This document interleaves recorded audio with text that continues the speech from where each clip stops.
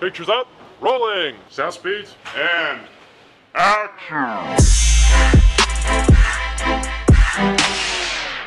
All right. We are back. We took the week off. Henry was just under the weather, but we are officially back. I am now over the weather. You good? I'm good. All right. So we're here to this episode 17 of the Fourth Wall. Wow. Right? I'm going to keep saying wow for every number I say. You 19, 20. Wow. Numbers keep going higher? Damn. What? Is that how it goes? The numbers game? All right. So this is another eventful week for us. The last episode we had, it was the Valentine's Day episode, and we had Portia Coleman on. And this week we are actually doing our Oscars wrap up, and we have a special guest again in the building. We actually have director, writer, actor. Actor too. No, I don't act. I only said it to get the reaction because I know he has some credits that he looking like, don't forget that ever happened. Forget it ever happened. I'm about to look that up right now. No. Well, I went to film school for acting. And then I ran out of money like a year and a half into it, and I was like, I'm out. But like the school taught producing and directing, and it taught a lot of different things in surrounding acting. So I'm not an actor. Especially now, I gained like 30 pounds. My ass is behind the camera. Well, let me officially say your name. We have Nayip Ramos in the building. What's up? So obviously directing is more, I think, what you would put on your marquee. You were just a director. Yeah. And so it just felt like a good time. Plus, not to mention, Nayib hit me up in messages. He was like, "Yo, I'm demanding that I be on your Oscars episode." Well, I love podcasts. I love them. Like they're funny. They're fun. And they're chill. I don't know. I was like, I want. I've always wanted to. I think everybody wants to do everything, but I've always like, I want to do podcasts because I work with all these like little famous kids, and I was like, it'd be great just to get them to spill some tea or something. That'd be a popular show. Oh, absolutely. And then I come in here, I'm like, I gotta get like 4 microphones and a little teddy. You looking at the equipment like I gotta buy all this? I was like, shit. But it's cool, like, because there's no pressure, and you get a better conversation with someone at this situation.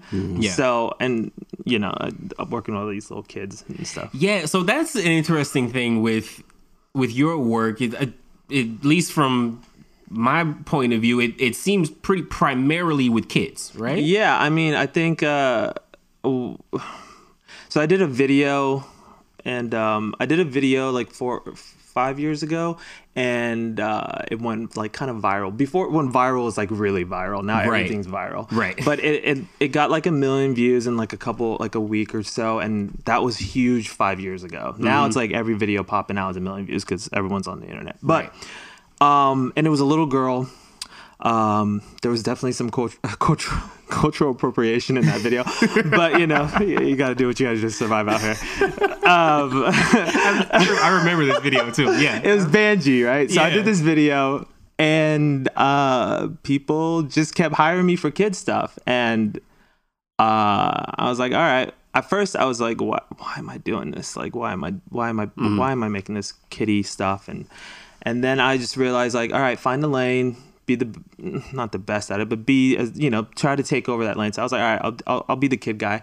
And I embraced it. And then it just kept getting bigger talent, and Disney and all that stuff kind of started falling. It's like everything. It's like anybody you find, they find that one thing that works, and you got to just, you got to milk it. I'm just trying to, and I love what I do, but I'm just trying to milk it till I can get to the point where I can decide the things I want to do. Because honestly, besides my short film, I've never really made anything for myself. Okay. But that came with so many restrictions, and like making it on shoestring budget and stuff like that. Right. But with these things, I get to test out and work out the technical side of filmmaking. So that's kind of, music videos have really taught me the technical side of filmmaking. Yeah, and you get to dive into your love of neon lights. And you know what, man? I was doing that shit like 5 years ago. I know. And then it got popular, and it's like, all right, do you deviate from what you do? Because honestly, I was like, no more Can we say whatever you want. No more fucking neon lights in my fucking videos because everyone's doing it and it's fucking whack. It's played out.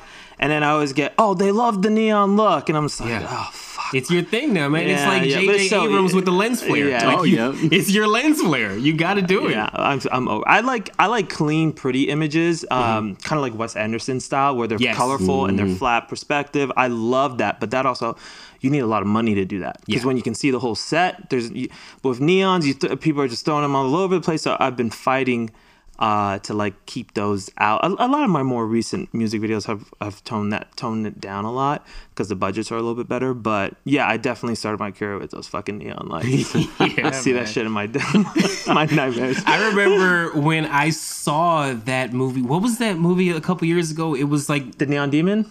Is that the one? It was like, who was it, Elle Fanning or something like that? Yeah, Elle Fanning, Neon Demon. Yeah, Neon Demon. I remember when I saw that movie. I remember the whole time I was like, did Nayip direct this, man? Like, what? Yeah, it didn't make any sense, and it just was pretty. Yeah, that's something I would do. No, that's how I knew it wasn't you, because the movie made no sense. I hated that movie. My favorite movie, one of my favorite movies, is Drive.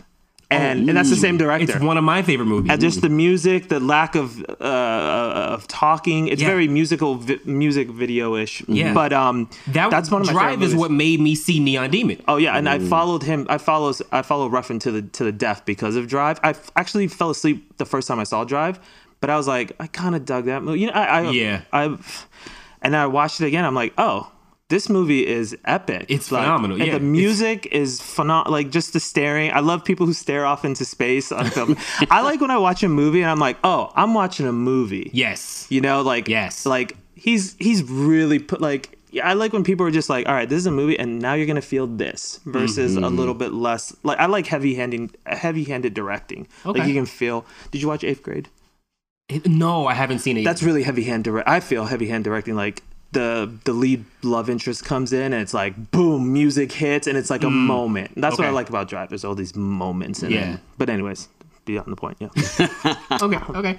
Oh, okay, wait. So I know that this episode is supposed to be Oscars and we're gonna get to that. Yeah. But before we get to that, because Henry, we had an off week last week and we didn't get to talk about this, I have to know, what are your guys' thoughts on Will's Blue Dabba Dee Dabba Da?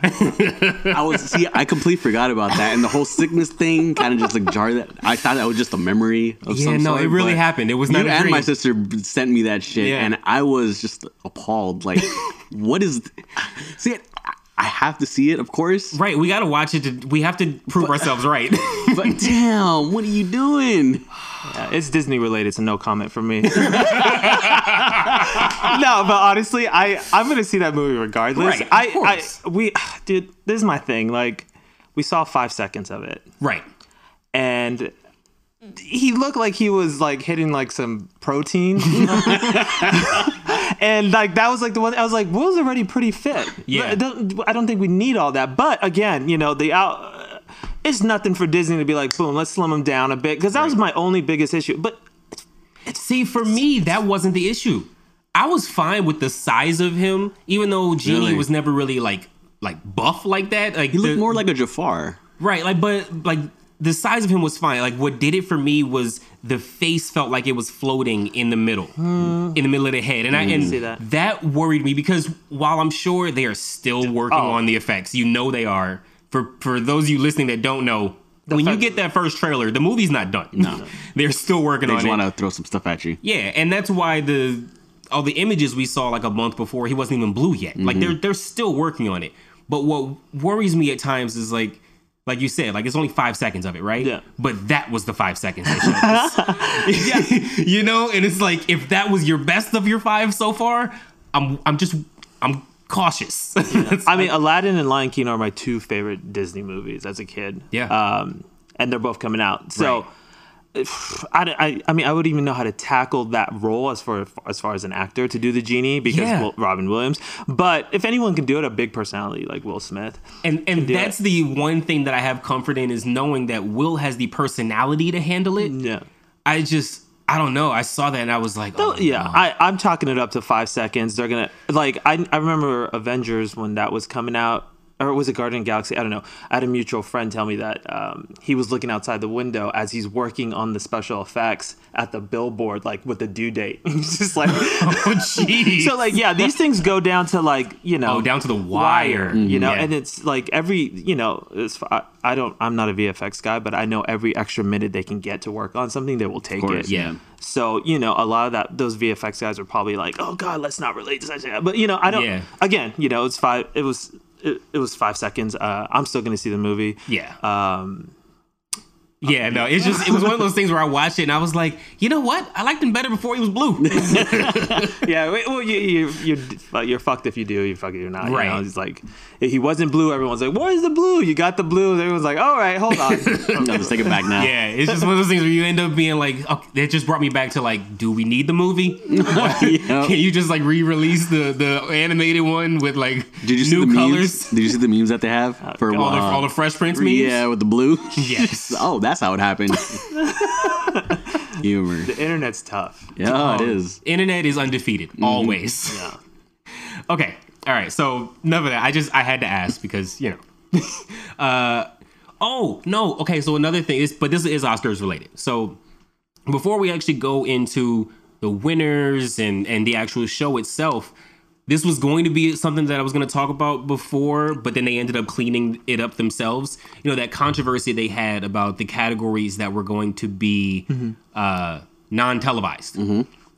I want to know your guys' thoughts on that whole, with just what happened with that. The fact that they were going to put those 4 categories during the commercials, and then people's backlash, and then, you know, the fact that they brought them back in. And you know, for those that don't know, the Oscars had announced that they were going to have the awards for cinematography, makeup and hair, film editing, and live action short. They were going to give those awards away during the commercial break. They were not going to be televised. And then there was a huge backlash from Hollywood, basically, the people in the industry that were like, you can't do this. This is ridiculous. These people are just as important to this process as anyone else. And so eventually the Academy was like, all right, fine. We'll put everything on TV again. So it ended up being like a non-issue end of the day. But just your thoughts on that, because especially for you, Henry, because, you know, 2 of those categories, they were going to editing, cinematography. Yeah. You're an editor and a cinematographer. They were going to banish your categories to the commercials. It goes back to the last episode where I said, look at the credits. Those are who's making the film. Yeah. And then for me to see something like that. Or like when your mom hit you up recently, it was like, I could see you up there, right? Yeah. Like if they would have put that to the commercials, she wouldn't see you up there. At all. You'd be in the commercial break. Yeah, she'll probably be cooking something and not looking at it at all. No, but I looked at it and I was like, what the fuck is going on now? Yeah. I was speechless. I didn't know what to say. And I was actually going to hit you up for that, but I knew it was going to come up. Yeah. So I'm like, all right, let me wait. Let me hold it off. And actually, I didn't think that they were going to just be like, okay, fine, let's put it back on, you know? Yeah. I saw that coming a mile away. I saw them fixing it. As soon as the backlash hit, you were like, oh, they know. Well, as soon as like, okay, so everyone complains how long the show is. Right. Right. I didn't feel that long this year. It didn't feel that long. No. I think the lack of hosts might have added to that. Yeah. So what happened? We'll talk about that. But like, it was like, okay, what can we cut out? And I think, I don't know, I'd listened to your guys' last couple podcasts, but it's like there was no Disney nominations, and that Disney owns ABC and all that. So it's like, of course, what are you going to cut out? Cut out the stuff that we can't promote, because Oscars is just a promo for movies to go back and, you know, that's how, can't even say his name anymore, but, you know, Harvey would sell his movies during Oscar, and that's how he would make a ton of money buying these little indie films for a couple million, and then just boom, get them the Oscar nom, and people go run and buy the DVD or go see it in the theater. But anyway, so Disney's like, all right, we don't have nominations in these. Let's kick it. Let's get it out of here. But everyone complains like, yo, this is too long. And then they complain that you took them out. We complain that I take them out. It's like you're gonna piss people off every decision you make. But honestly, the show went pretty quickly when I was watching it. It was like, really boom, smooth. boom. I think what really also helped that, in addition to the no host, was they were pairing awards. Yeah. They had the same presenters do like 2 back-to-back awards a bunch of times. Like, you know, they always do the, like, whoever wins supporting actor one year, the next year they present supporting actress, and vice versa, and then the same for leading. But this year they brought them both out together. Yeah. And just had them do them back to back. I think that also really helped with keeping it flowing. And I like the little skits they were doing, like like as they were performing, like the what's her name, Melissa McCarthy. Yeah, I was like, oh, this is great, this is funny. Yeah. And then there was a couple others where they were just kind of riffing off. Oh, in the beginning with, I mean, you can't go wrong with Tina Fey and Amy Poehler yeah. And God, what's Maya Rudolph. Yeah. And I think it's funny too that the show tries to claim they didn't have an opening monologue, but like, yeah, you did. You had the three of them do an opening monologue. That's like them saying this is what would have been our opening monologue does not negate that it was an opening monologue. And they made fun of that too, which was awesome. Oh yeah. No, I thought that was great. I mean, anything more you want to say? I wanted to look to you guys to. Are you an editor?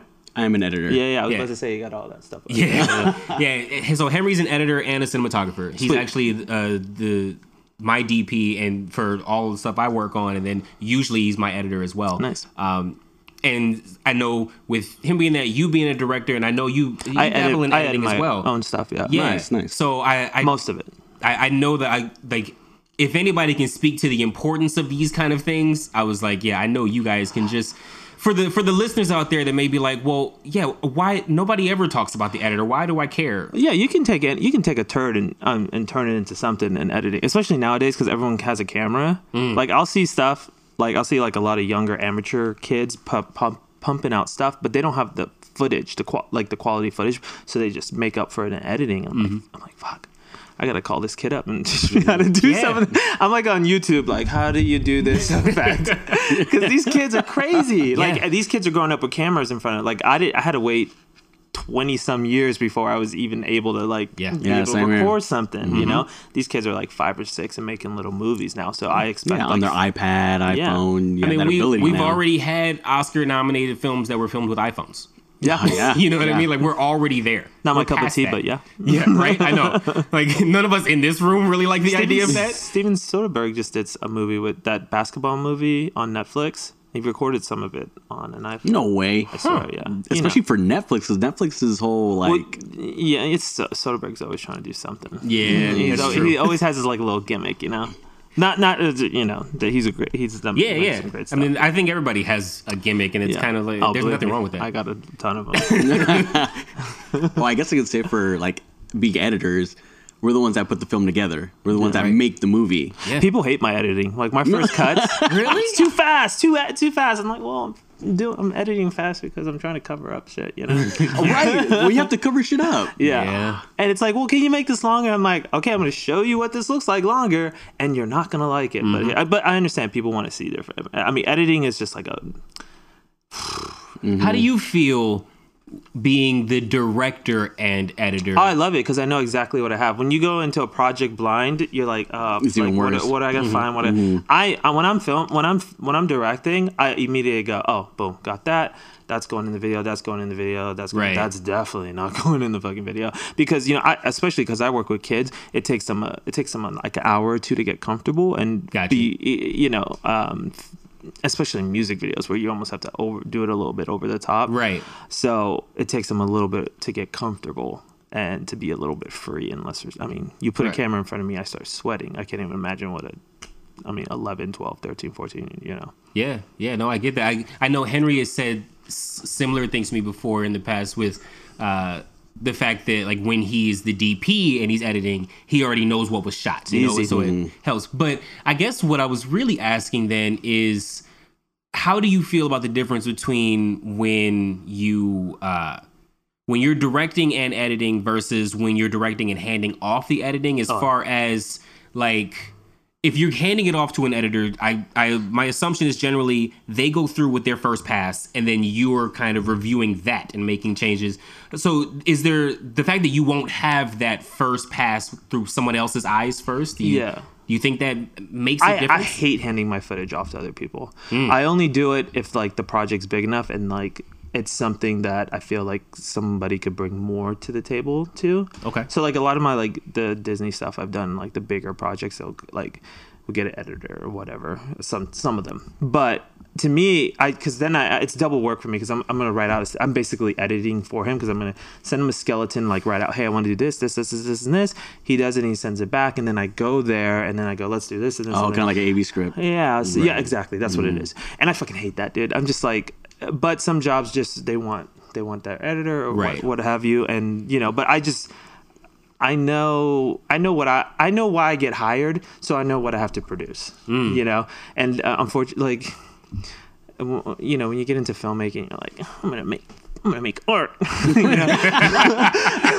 so I have a question then. Yeah. You're not usually sitting with the editor? Do you like someone over your shoulder when you're editing? Well, it depends on what it is. I'll tell you what. I fucking hate anyone by me while I'm editing because they're like, and you're like, hold on, let me just, So I always try to give people the creative freedom to do their thing because I know I've had people sitting over my shoulder and just like, this is not what I signed up for, but paycheck. So it's funny. Me and Henry have done that both ways with stuff we've worked on, where some of it I've just been like, all right, here you have the footage already. Cut a pass, and then I'll take a look at it. Yeah. We've also done the version where it's like, all right, I know these are the shots that I wanted because we circled these takes, and like let's put these together in this way and see what that looks like.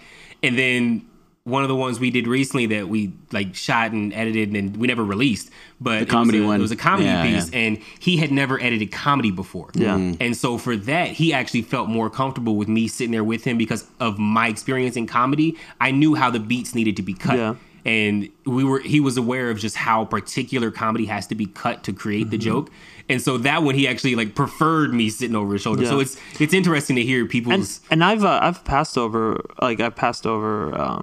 music videos and gotten them back. Like, all right, the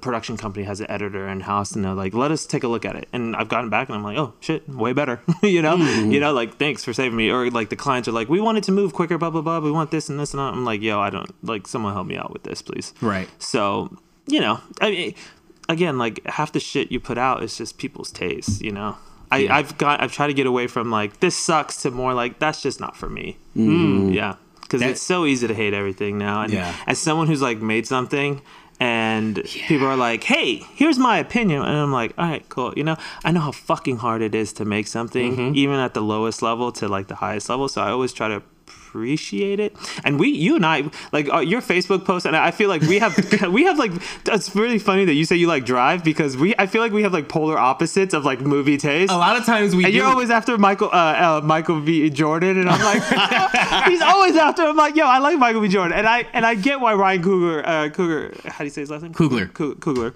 I get why he hires him all the time, and but yeah, I was surprised. It's funny because while I think we have different tastes in a lot of ways, but I think that we end up having different tastes for the same opinion.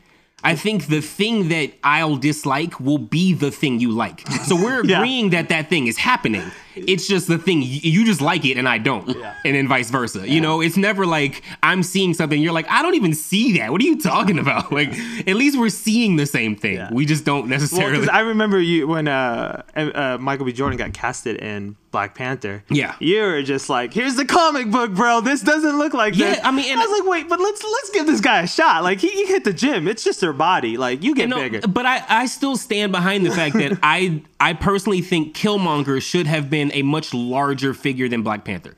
Even still, he felt big. I mean, he felt big, but not from what I know. You guys should more be. His like posture. You guys are comic book guys, right? Yeah, exactly. See, he's like, I saw it. I was like, yeah, that dude's buff. Yeah, that's whatever. Yeah. See, because that's the thing is, like, for me, I was like, it's not just buff. Like, Killmonger needs to be 6 inches taller. 80 pounds bigger, like that's Killmonger. Killmonger was the kind of guy where you looked, and literally in the comics, if you really look at the comics, Black Panther has never beaten Killmonger in a fight, one-on-one.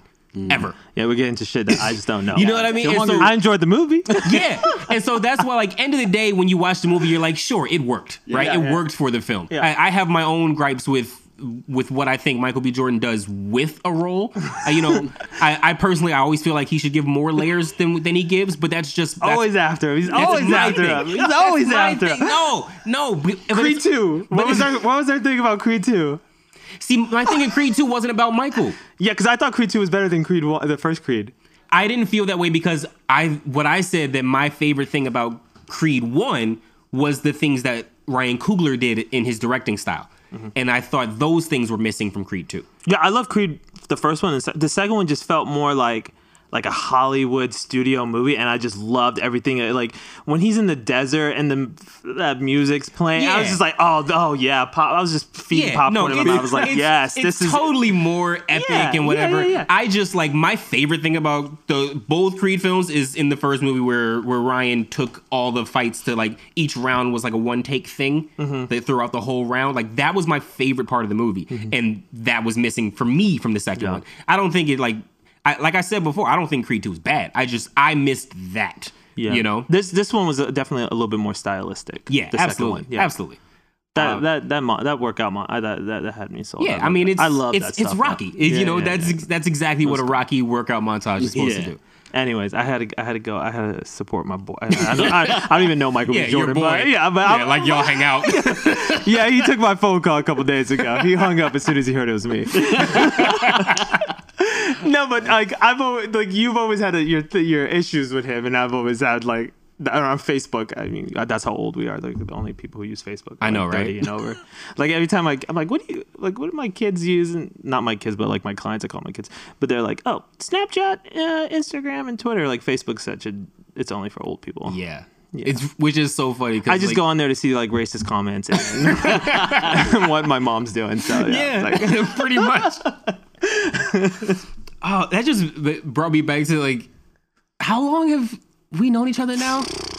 Jesus, we're going probably on like 8 years, probably. I literally was beginning directing when I first met you. I didn't know what I was doing. But because backstory, the way me and Nayip met was he was directing an artist that I kind of like was in the same circle with, and so that artist at the time was pretty close with, and when they were filming their video, they were like, "Yo, you should come be in the video."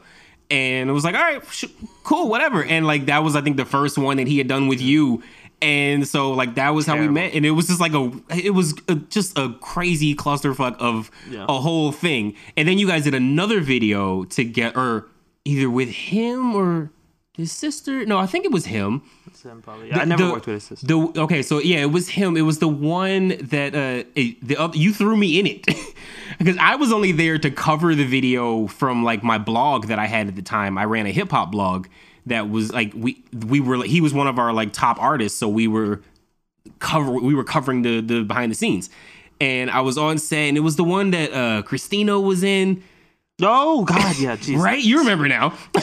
Terrible. At the time, you know, when you do something at the time, you're like, fuck, this shit's hot. And then you look back at it. You go, click. Oh shit, this is terrible. Like, what do I didn't know shit. I was just dead set on like, I'm gonna do this, you know? And I think that my mindset that got me to do things that I would never, like now I'm like, dude, you can't do that. You need a permit, but you need this. Right. I'm a little bit more like old. Oh, we were definitely running wild back then. That first one, we were in the middle of like, we were on like Wilshire and like, that little house party one. Yeah.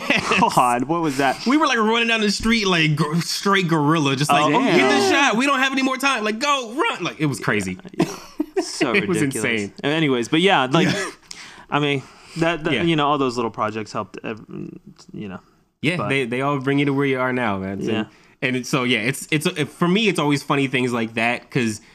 I like looking at those situations and seeing which connections last. Yeah. You know, because you wouldn't have walked into that night and thought that 8 years later, me and you would be the ones sitting in a podcast talking, you know, like never. It's the same with me and Henry. Yeah. Like it's crazy how that happens. Anyway, we've been talking for a while and we've still yet to really talk about the Oscars. Everybody's like, isn't this your Oscar episode? I only want to talk about Spike. But see, if they know the episode, they knew this was going to happen. You gotta know. You gotta know. Hijacked it. My apologies. I talk too damn much.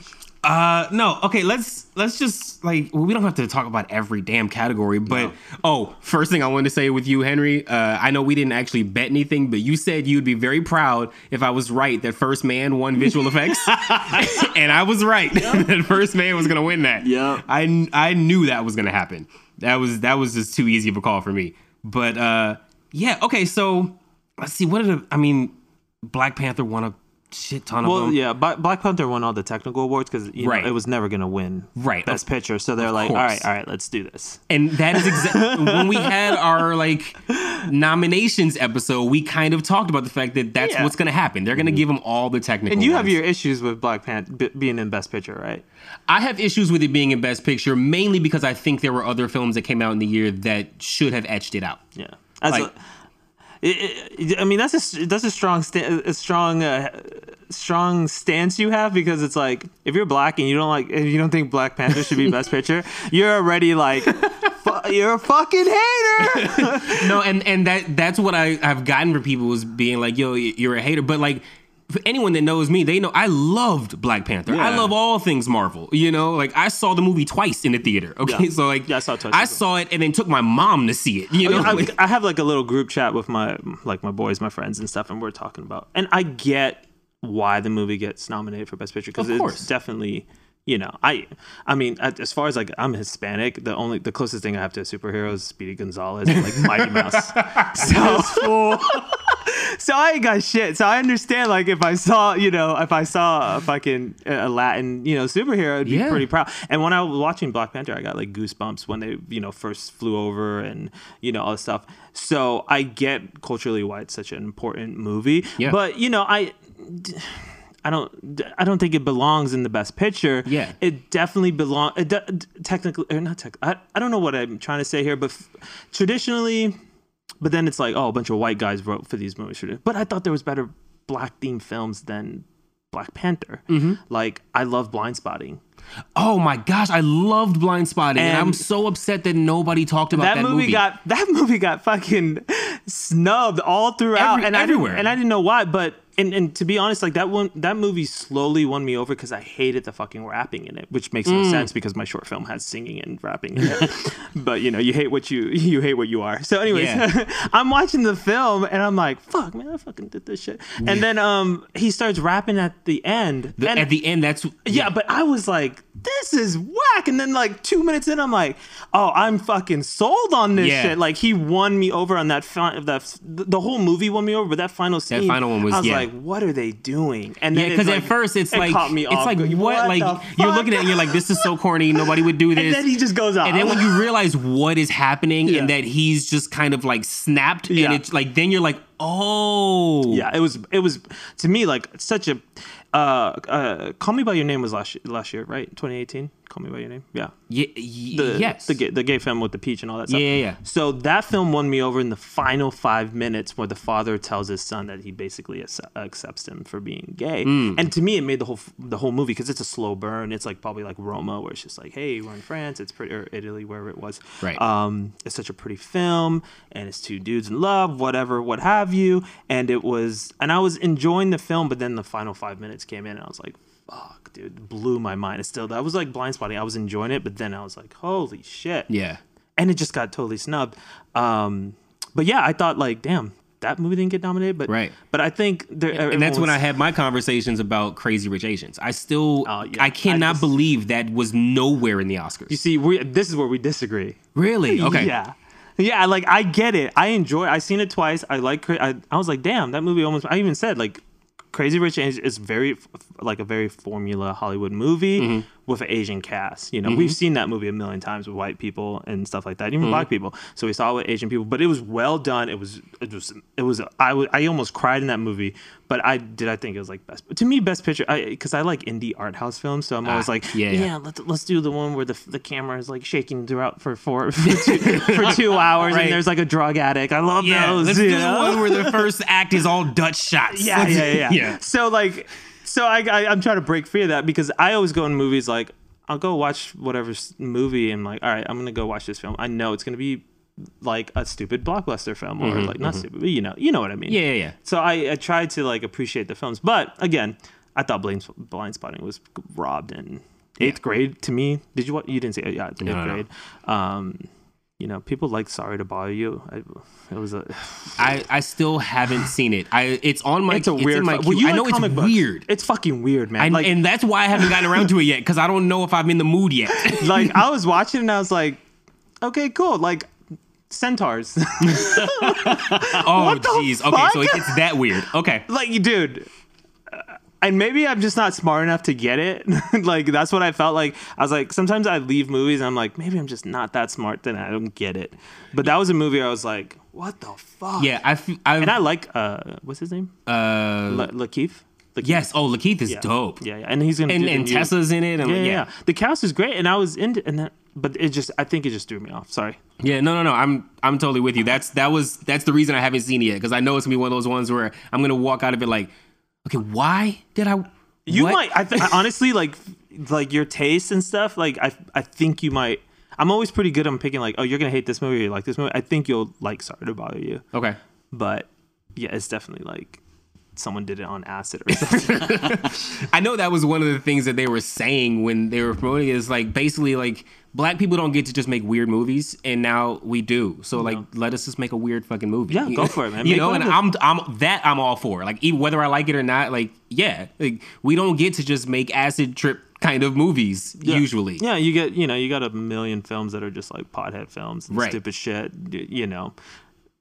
White Castle and stuff like that. Exactly. So yeah, go for it. Fucking centaur dicks all day. Okay. All right. I might. If when you see it, you'll get it. Oh, all right. You haven't seen it either? I haven't seen it. Damn, that joke would have resonated so much better. All right. Well, okay. We're already here talking about Best Picture. So what were your thoughts of the Best Picture winner? Like you, I only got through 30 minutes of it. Of Roma. No, he didn't win Best Picture. I mean, no, sorry. That was Best Director. Best Picture was Green Book. Oh, yeah. Okay, so I'm in a group. My group chat is there are three black dudes. So I kind of relate. I liked the film. Okay. But then I didn't think it was as white savior as perceived. But again, I'm not a black male or a black person. I'm Hispanic, so I kind of understand, but not to the full extent. Right. So I was like, all right, let me if this is how black people feel, then I'm gonna take a step back and shut the fuck up, because it's not my place. But I thought it was two people kind of helping each other out, but I can see how it's just getting ripped apart because oh my god, Mahershala, sorry. Yeah. I love him as an actor. I gotta watch Two to Tango. But anyways, and I feel like he feels bad. Like, I just saw him up there, and the Vigo was like in the corner as they're like, Vigo made this movie, and like black people are like, well, hold the fuck on.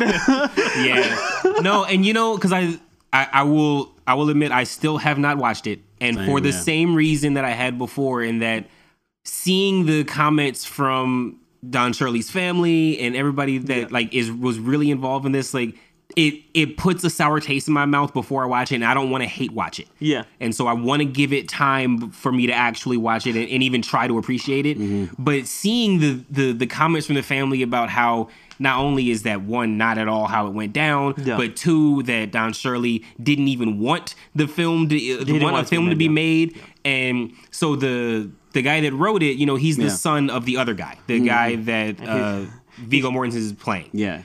And what he says is that he spoke with Don Shirley, and basically that Don was like, look, when you do this, you can only talk about me and your dad and this, and like, can't talk to my family, can't do this, can't do that. What? And you can't put it out until after I'm dead, and all these other things. And mind you, now that the guy is dead, we can't go to him to confirm any of this stuff. Yeah. But his family is saying, no. He didn't want you to do that damn movie, and you waited till he was dead because you knew that he would never sign off. And so there's a whole like it's shit like that, and I think that is what also goes into everybody being like, and then with all that, you still tried. You want to give it best. You gave it best picture, really? Like, of all the things. I mean, the people who are picking it, I think they think they're doing the right choice. Mm-hmm. They're like, oh, this is of course, you know. Mm-hmm. But I think black people are just in general tired of that the white savior trope. Yeah.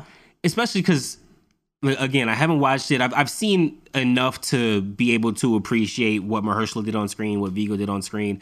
Yeah, I mean, because I will say fine performances. They were good performances, right? Yeah. Like, to me, like, Viggo. What is Viggo? He's not Italian, right? No, but he came off as that guy, and he made a nice little character arc. And the same with Mahershala's character. And I left the theater. I was like, oh, you know what? That wasn't like The Help, which gets bashed. And I like The Help, and I hate myself for liking it. And I like The Help too. I did. And I like Hidden Figures. Yeah. And I wasn't like Hidden Figures. She was doing her own shit. She was standing. But there was And then I watched that. God, they just did a spoof of White Savior, the trailer. Have you seen that? With one of the late night talk show hosts, and they do a scene where like he like knocks down the bathroom sign and writes "Only Loretta can go in here." And it's like, oh fuck! I'm like, I'm falling for all the like the stereotypical moves in these movies, but I get it. And I mean, I did my film with a white and a white girl and a black kid, and I was like, all right, just don't let this white girl be the reason he's like, right. But mine was just as far as my film. It was more about how kids do the same shit, like black and white kids do the same shit, but there's different repercussions. Okay. So white kids smoke weed, black kids smoke weed, they party, they do drugs, they drink, but there's different. When a black kid gets caught with weed and stuff like that versus the little white girl who smokes weed gets, there's a different outcome for them. Yeah. Mm-hmm. So that story was just basically him telling her that no matter what he does, he's just going to be perceived a certain way. Right. But, so yeah, I wanted to stay away from like her being like, no, you're going to do this, because like I knew like black people are tired of seeing black people getting killed and like in movies and white people saving the day for them and them being like, gee, thanks, brother. Yeah, we don't need Hillary Swank and Michelle Pfeiffer to come save us anymore. And the thing is, like, I identify a lot with black culture just because I was raised around that. So I don't even speak Spanish. Like, I'm the worst Hispanic. Like, let's make a movie about it. I'm like, well, fuck, I've just been around that culture, the black culture more. So I feel like I'm like, but then again, am I appropriating when I like try to do that shit? I don't even know. No, because black stories should come from, black people want to tell their stories, and now finally they get to do it. And it's like, Green Book? Okay.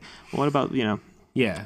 Especially considering that, like, I know that nowhere near dives into even just what the Green Books really were. You know what I mean? That it's, which I didn't even know that existed. That's insane. And that's the thing is that for a movie like that, where people don't even know that Green Book was real, that, black people needed this book to know where it was safe to be in the South when traveling, like, that should be a heavier thing that when it's finally, like, portrayed in film. It should have some weight to it, and it was made by a postman, a black postman, and he basically made the book, and he's published it every year. Which that would be a great story, right? That would be, yeah. And it should have been called the Green Book. So I was surprised by that one. I had Roma pegged to be Best Picture. It has Best Picture written all over it, the way it's shot, everything. Exactly, but I had forgotten that it was also up for Best Foreign Film, and oh wow, weird. So I knew that Alfonso was going to win for cinematography. Mm-hmm. I knew he was going to win director, and I had him to sweep it and get Best Picture. But it already won Best Foreign Film, and I was like, yeah, they probably weren't going to give it Foreign Film and Best Picture. Yeah. So that's why he didn't. And obviously he was going to win Best Foreign because it was the only film in the Best Foreign category that was in Best Picture. Yeah. So clearly it's the best of those. Yeah, for sure. Right? You know what I mean? Like, that kind of goes what I was saying. Like, once you even see the nominees in there, you're like, oh, well, we can't win because clearly that's the best one. Yeah. At least as far as the Academy is concerned, right? So I was expecting it to be Roma, but my favorite, like, I like A Star Is Born. Did you watch it? I have. Oh, you haven't been paying attention. I couldn't have less interest in A Star Is Born. Fuck, I love that movie. I saw it 3 times. Really? And you know what? And here's the thing: it probably is good. I just have zero interest in it. I don't know what it is about the trailers or the character or the stories or just knowing that it was the most bait film you could ever make. Like, I just had That's like I said, it's not a commentary on if it's good or not. I just have no interest in it. I loved it, man. I loved it, and they made it for like $6 million. But Did you watch Roma? I watched 30 minutes of it. Well, so you did like me? Yeah. Well, I was gonna try to watch it today, and then YouTube got involved, and I was just like, got involved, and I was like, oh, the Lakers are about to play, and it's 2 hours. I was like, oh, yeah, and you have to like really be in, because it's like it's a painting, man. Yeah, it's a fucking painting. It's a moving painting, and it I really don't, is. And I don't want to watch it and have my phone out. Like I want to give it its respect. And it, the first 30-20 minutes, I mean, the dude dancing butt naked and that was a little weird. That was a little awkward. I'm like, damn it, this is Oscar written all over it. Yeah, he wasn't a centaur, but it was a little, it was a little weird. No, those centaurs were hung a little different. No disrespect to the guy, but you got to see this damn movie. I will watch it. When you watch it, you'll laugh just for this. I'm gonna write you a comment on Facebook as soon as I see it. And be like, but anyways, I love Stars Born. The music is amazing, and I come from a musical directing kind of background, right? And I love musicals. I love a musical, and this is like the most grounded musical you can get because it's about, and there's some real like Hollywood moments, like when she becomes a pop star and all that shit. Right. But I was in it. So you and the performance was amazing. Bradley Cooper was like, he was the different like person, his voice, his character, and for him to direct and act in it, which I don't even know if that's possible. Because I'm like, isn't your hair makeup? Right. I know, right? How you doing this, Cooper?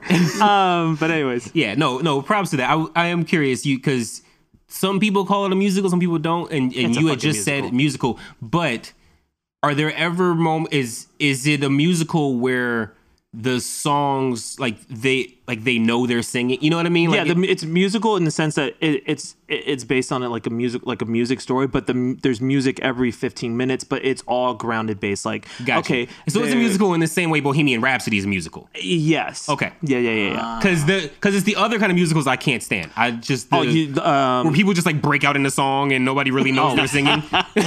Like Dreamgirls kind of musical, like those are even though I like Dreamgirls, I did actually like Dreamgirls, but that kind of musical is the one that I'm just like, I can't do it. What's the one with Zendaya and Zac Efron? The Greatest Show. The Greatest Show. Oh my god, I love that movie. I didn't even watch it because I can't do musicals, man. I can't, like, they bug me. Just for the cinematography, if you're a DP, like, and I mean, it's a phenomenal movie, and there's a little bit of a little bit of racism and stuff like that in there, but the music is, I don't know. I love music in movies. Like any film that I make, and like if you watch my short film, it's probably like $100,000 worth of music rights that I'm just like not. Kanye West is gonna be like, "Yo, get this shit offline." But like I'm a nobody, so he didn't give a fuck about my little movie. But like, I just love musical drops in movies like that really make, like, that's why I love Drive so much, and that's why I love musicals so much, because that music just gives me like a second sense of like motion. Like it's not just a performance, it's like boom music.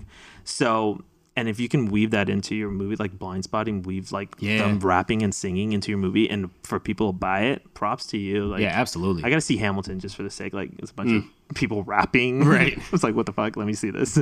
But yeah, I'm a musical fan. Okay, so speaking of musical, what'd you think of Raimi winning for leading actor? Yeah, his performance was dope, right? I mean, I can't say anything. I've always thought that kid. So I told my friends, I'm like, he should play Prince, and they fucking ripped me to shreds about this. He's not black. I'm like, he's Egyptian. I was like, they're like, no. I was like, all right, I'll back off this. So I was like, but he's gonna play in a biopic, and then boom, he comes out and he's Freddie Mercury, right? And it's like, dude, how do you even play that character that big? And people are like, he's not even singing. He was, he did sing a little bit in the movie, but dude, fuck, that performance is crazy. No, I am all for getting back to the point where we put actors in these musicals and they don't have to actually sing the songs too, because we did a few years where they all had to sing too, and that shit didn't go so well. And all that, is that what you're talking about? Yes. We don't need to talk about Russell Crowe. Oh my god. Anything that enhances the performance, I'm okay with, you know? Like, come on. But dude, his performance, I mean, he's doing it with the teeth, and he's like just the right fun boy. And like Freddie Mercury is like a character where it's so easy to be it's almost easy to like mock. Like, yeah, to like almost caricature it. Yes, exactly. Yeah. But I bought into it, and the movie's getting hit a bunch, like the editing and all that stuff. See, that's the you see thing. that video? I was like, 50 cuts in 1 minute. 50 cuts in 1 minute. Jeez, no, I didn't see that. And they're like, this is the best way to cut a movie when no one's at the same spot at the same time. See, because I've always said that I thought Raimi's performance was solid in it. I did not like the movie. You didn't like the movie? I did not. And for the pace, for the way they treated the content. And that's why I wanted to ask what you thought about it winning best editing. It won best editing. Yeah, that's why, dude. You got to get back on Twitter, bro. Yeah, that's because why, like Twitter. That was my main question. Yeah. That was my main question because I didn't see the movie. I know you did, and you were talking about the pacing. I totally forgot that it won editing. No, I'm not a fan of that. Like it was the editing and the writing that was what made me dislike the film. Yeah, you made some good points on that previous part. I was like, oh yeah, true. It was but to me, I turn my brain off when I go to the movies. You turn yours on. I do. That's why we don't. That's why we like shit, but we don't like shit. Exactly. I'm going to the movies because my brain is constantly like, and I'm like, all right, like I don't want to think. And it's funny because I used to be better at that, but the more that I do different things in the creation process now, the more things get turned on as I watch films. Wait. I don't even think it's a thing where you turn on or off. I thought it just came natural. Because for me, I can't turn it off. I can't turn it off. I have more things turned on. I can turn off me saying it. But you guys got to see this video. It's basically the scene where they're all sitting outside, and it just dings every time they cuts, and it counts. And I looked at the YouTube video. It was like 1 minute and 15 seconds, and it was like up to 55 cuts. That's insane. I was like, damn, this is beating my music videos right now. Seriously. I'm like, I cut a second. I'm like, I hold this shot for 2 seconds. I'm doing too long. Let's keep it moving here. 8-year-olds are watching this. They got to keep that mind stimulated. Yeah, no, for real. Oh man, yeah. So to answer your question, Harry, no, I wasn't happy. I think I was so unhappy about that I just forgot. Because I think in my head they had only won the sound stuff, but no, yeah, they won the best film editing too. Ugh, I don't know. Yeah, I mean, but to be fair, you look at what it was up against in that category: Black Klansman, Green Book, The Favorite, and Vice. None of those movies are like. Honestly, this year was a lot of like good movies. Right. Yeah. Nothing to me was super like, yo, and that's why when I even saw the first 30 minutes of Roma, I was like, oh, that's gonna win everything. Yeah. Because it was the only film of everything that I'd seen that was like, oh my God. Strong choices. Yeah. Strong choices in that movie. Like, all right, well, as soon as he started panning left to right, I'm like, oh fuck, we're gonna do this all day, aren't we? The whole movie, right? Yeah, when so you realize like, oh, there's no close-ups. Yeah. The close-up is a master that you just walk closer to the camera. That's not that's not it. Yeah. Once you get to there, you're like, oh, this is gonna be an event. Did you see Mother, by the way? I'm jumping off topic. Mother. Darren Aronofsky's film with Jennifer Lawrence. No, I did not. That's an interesting one. Yeah. Check that was another one where I was editing's like, crazy on that one too, but it just goes nuts at the end, dude. Yeah, and that's what I had heard that, and it was another one where I was like, fuck, I'm gonna have to be in a mood, and then I've never ended up seeing it. It's dark. Is it even on cable yet? It's like you can VOD it. Okay. Yeah, because I haven't seen it yet. Yeah, because it was one of those ones where I was like, I know I'm not in the mood to go in the theater and watch it, and so I'm gonna wait, and then I just haven't caught it. Yeah, I watched that shit in the theater, man. I was just like, it's it got like Razzies, what the fuck? Yeah, the Razzies. Yeah, but it was out there, man. It was out there. I like that. Yeah. I mean, the shock value, I put that in Sorry to Bother You. Sorry to Bother You definitely kicked its ass in the shock value, but some of that stuff in Mother was just crazy. Anyways, go ahead. Okay, so we might as well get to this now. And we actually, I posted a question on my Instagram earlier about like if anybody has questions for us, and one of the ones I got was what were you know what I'm gonna pull it up because I want to read it like exactly how it was written. How y'all feel about Spike at the awards? He was showing his ass a little bit. Fuck yeah, baby. Hey, if anybody deserves to fucking go crazy, it's Spike Lee. Yeah. Fuck that. He's made some of the most. It's Spike. Speaking of directors who are like heavy hand, like Spike. You know, you watch Spike. Like He Got Game. Like I basically ripped everything from my film from He Got Game. You know, like nice. I fucking love He Got Game. It's such a great movie and it's so stylized. And Spike Lee, you know, when he came out with Do the Right Thing, he got snubbed.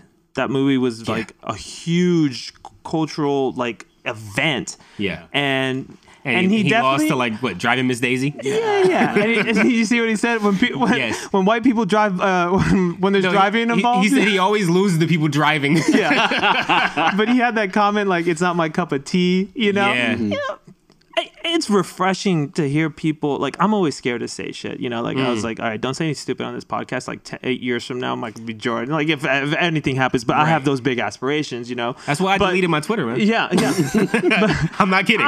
No, seriously, I'm always worried if I don't try to say anything negative on social media because I don't want to fucking lose a job that I've been out here for almost 12 years. If I lost a job because I wanted to show my ass out a little bit on Facebook, or Twitter, like no, I totally get it. I kill myself. I sat on the idea for this podcast for so long because I was like, why would somebody that is in the film industry still getting work and trying to get work put out on record their opinions about people like when it could be negative? Like, but I was like, fuck it. Like, it's just. Yeah. You know, we all have opinions, and like if somebody doesn't want to hire me because I said on a podcast that like I didn't like that movie, like, all right, it's just not gonna happen. It's not, you know, like whatever.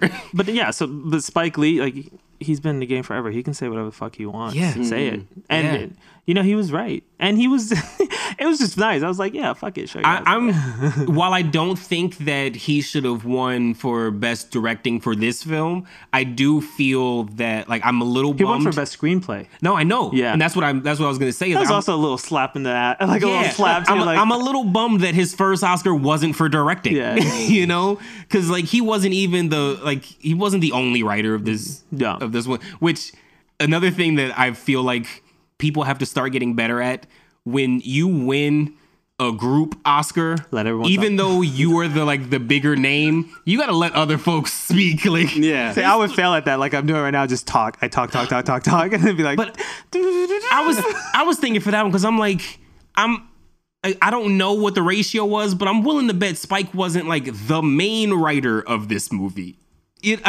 From inception, I'm willing to bet he wasn't, you know, the driving point of it. But he's always been he's a writer director. He is a writer director. He's like the black. No, I'm not gonna say that. But I'm gonna say Woody Allen. But I mean, like he made some movies like that where he was in them, and and you know, but. I think he's always been like a writer director first and foremost, which is a whole different thing. Like I wish I could write more, but I just it's I think I have to get brave enough to do it.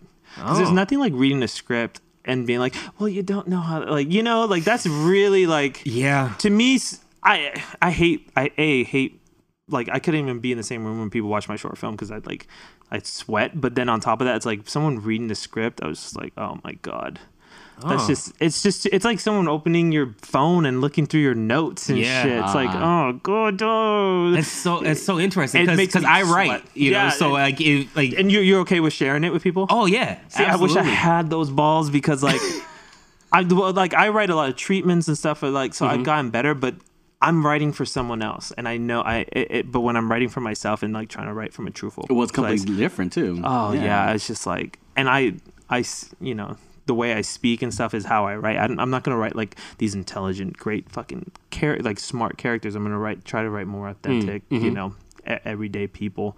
And I'm always like, oh, do they know how to read it like this? Because you're giving it to, you know, the context that they might take it in. Yeah. No, I'm totally the same way. Like, I like to write like everything I write is usually very dialogue driven.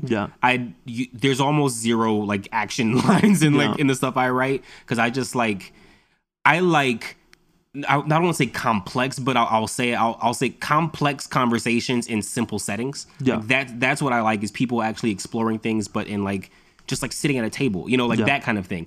And so I'm totally with you that I like writing dialogue that I write the way I talk or like somebody I know talks, you know. And if you don't know how to read it, sometimes it's like. Yeah, I think I'll do this forever in my directing career. Is I always give my actors like the option, like, hey, how would you say this? Or I'd be like, you can switch it up a bit. Or sometimes I'm like, yo, you're going way off too, because you know if you give the actor, you unlock the gate to an actor, next thing you know they got fucking 6-page monologue. And you're like, yo, let's chill out. But you know, that's probably the other reason why I'm like that, because starting as an actor, like I know that when I come to dialogue, it's always stiff as hell, and you always kind of need to ad lib and embellish it a bit to make it natural in you. Sometimes words are fine together, but they just don't sound fine coming out of your mouth. And somebody else can say the same words in that order and it sounds fine, And so I'm always like trying to give little things. I'll write and likes and nuances. Things that like the little nuances in characters, and like I don't give them to everybody and those things, and I'll still say like, all right, you don't have to. Like, when I acted, I always would like I take the paragraph and I try to throw in my own nuances to make it truthful to me. So when I'm writing, I always do like a dot, like space. There's always spaces and like Me too. I have ellipses everywhere in all of my dialogue, and I have horrible grammar too. So I don't even know half the shit I write makes sense. No, that's funny. Just a side note, shout out. We knew this was gonna happen, but I'm so happy that Into the Spider-Verse won animated feature. Yeah, we knew that shit was hot. Like I'm kind of upset that wasn't up for Best Picture because like you can argue that could have been in there.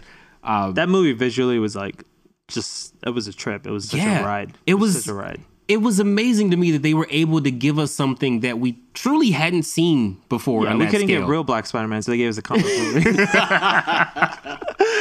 So I was okay with it. But so for the longest time I wanted like a black, because he's black and Mexican, I believe, right? Yeah. Miles Morales. Yeah. And I was like 8 years ago, I was like Childish Gambino. Yeah, that was a whole thing. Now he's too old for it. But but that was like a whole campaign on the internet, like on Twitter and everything, and just like get Donald Glover for Spider-Man. And seeing that movie, I was like, oh yeah, he would have been perfect for this when he was younger. Yeah, because he's like they seem well suited. Do you like Childish Gambino? I do. Do you like Atlanta? I don't. Wow, good. Do you like Atlanta? I didn't watch. No. Oh my! So I mean, I watched. That's the best. I did watch a couple episodes, but I couldn't get into it. I watched maybe the first 5 or 6 actually of the first season. I like the cinematography, and I bounced out just because it wasn't my kind of show. Damn. I love the cinematography. I just didn't. I did also hear that the second season picked it up a great deal. Second season literally blew my mind. Some of the episodes on there is some of the best TV I've ever seen. And that I probably should just jump into the second because the first season, there was just... Is it too weird for you? I don't know if it was just that it was too weird or that it just... I felt like it was unfocused. It was just like that whole episode in the first season where the girl is like... trying to pass the drug test, and like it was just like I was just like, what? Why am I watching this? And I just bounced out. I loved it. I love it. I totally get why people love it. Yeah. I just it wasn't focused enough for me. Yeah. But I'm also like, to give you a hint into my mentality, like I love playing video games. Yeah. I don't like sandbox games. I don't like open environment games. What's the I like linear storylines, right? So the ones like if it's like I don't play video. I don't know. But I got Candy Crush on my phone, and I'm on level 124. What's up? So like for me, like I want I need the storyline to be going somewhere. Like I have to do this to get this and go there, right? Yeah. If it's like a Grand Theft Auto or Assassin's Creed where you can spend 8 hours doing whatever the fuck you want and then never do anything for the game, I don't like those kind of games. So that's how I am with shows too. Like I need some kind of driving force with this thing, and I felt like Atlanta was a little too sandbox for me. That's why I appreciate it. It was like, all right, this episode is just going to be about commercials that are geared towards black people. I was like, I love this. And you see, and that's what I was saying. Like, I get what people liked because the thing you liked about it was the thing I didn't. We saw the same thing. It just, we have different opinions about that thing. So yeah, that was just my thoughts on that. It's how I'm keeping this podcast unfocused here. No, we're good. Oh my gosh, did you guys see the aftermath of the inside joke with Trevor Noah? No. No. Okay, so you saw when he went up and presented, right? Mm-hmm.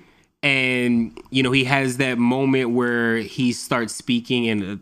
I'm not going to remember or even be able to pronounce the language that he was speaking in, but it was one of the African languages that he spoke in, and then he said that it like translated to this one thing, right, where it was like this whole, I don't know, something about journey or whatever. Whatever it was. After the fact, on Twitter, people that actually speak that language said, yo, that's not at all what he said. What he actually said in the African language was, white people don't know I'm lying.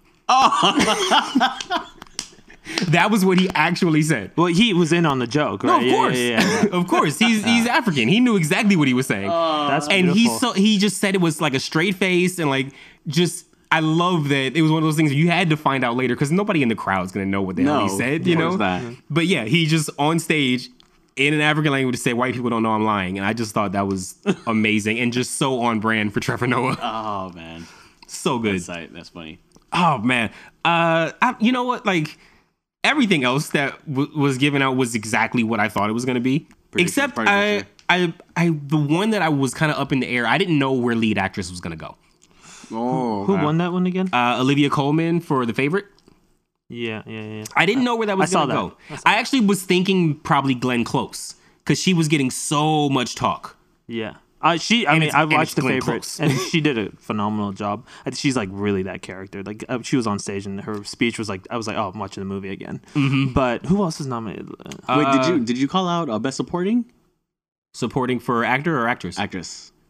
Oh, that was Beale Street. Did you watch Beale Street? Oh, Regina King. Mm-hmm. Yeah, I haven't seen it yet. I know. Did you? Nah. Man, y'all don't see movies. No, here's the thing. You know what's crazy is I see so many movies, but the Academy movies, for some reason, I always end up seeing like half of them. Yeah. I don't know how it happens that I see everything. It's probably just because they're always art house films that are you got to go like drive 80 miles to go see, or you got to get it at a screener. Yeah. And so there's a bunch of them I haven't seen yet. If Beale Street Could Talk it was a nice little film. I definitely I well deserved. Yeah. And from what I had seen, like that's the thing though is that I see enough to know if the performance is, what's being talked about, and I just haven't seen the complete film. But yeah, I mean, Regina King, it's Regina King. I was so happy to see her finally get her. She's been around so long, man. Like, I was very happy to see that. And obviously Mahershala got supporting actor. Like we kind of knew that was going to happen. All of those were the obvious. Did you ones. like his they're calling it an upscale beanie. His Pharrell Williams beanie. Yeah. I thought it was dope. Yeah. No, Mahershala is dope. And yeah, no, definitely like totally deserving. And I think everything else was pretty much exactly what I thought was going to win. What won original screenplay? Original screenplay was Green Book. That was okay. Yeah. But it's what I kind of pictured would win. Just for the way they were talking about it. I love like after you don't have Twitter anymore, but after like the Oscars, you just go on Twitter and it's a whole nother show. Oh man, it's so good. Man. See, all I do is I just end up reading articles that recap all the tweets. Yeah. Twitter. So yeah, no, Twitter is you're right. It's its own beast. But yeah, I mean, hell, yeah. I don't know if there's any other categories you guys were like specifically. No, I wanted to just troll on the editing one. Yeah. What is your preferred style of editing? More fast paced. Yeah. Yeah, it would be more action, of course. If it were to be, so you must have loved it.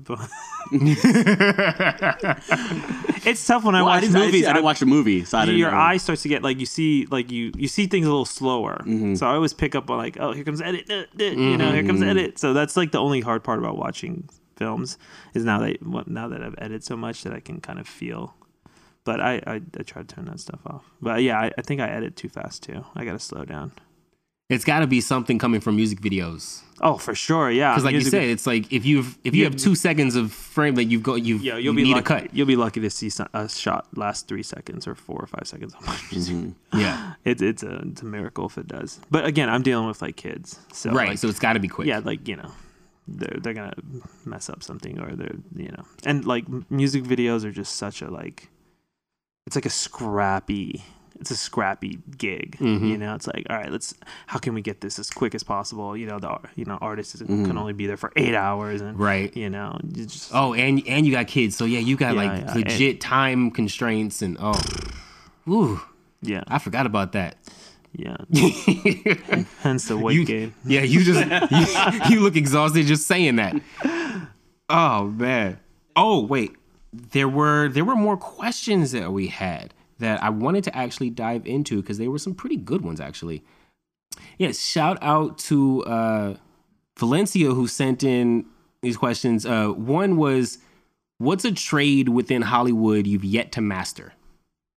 Ass kissing.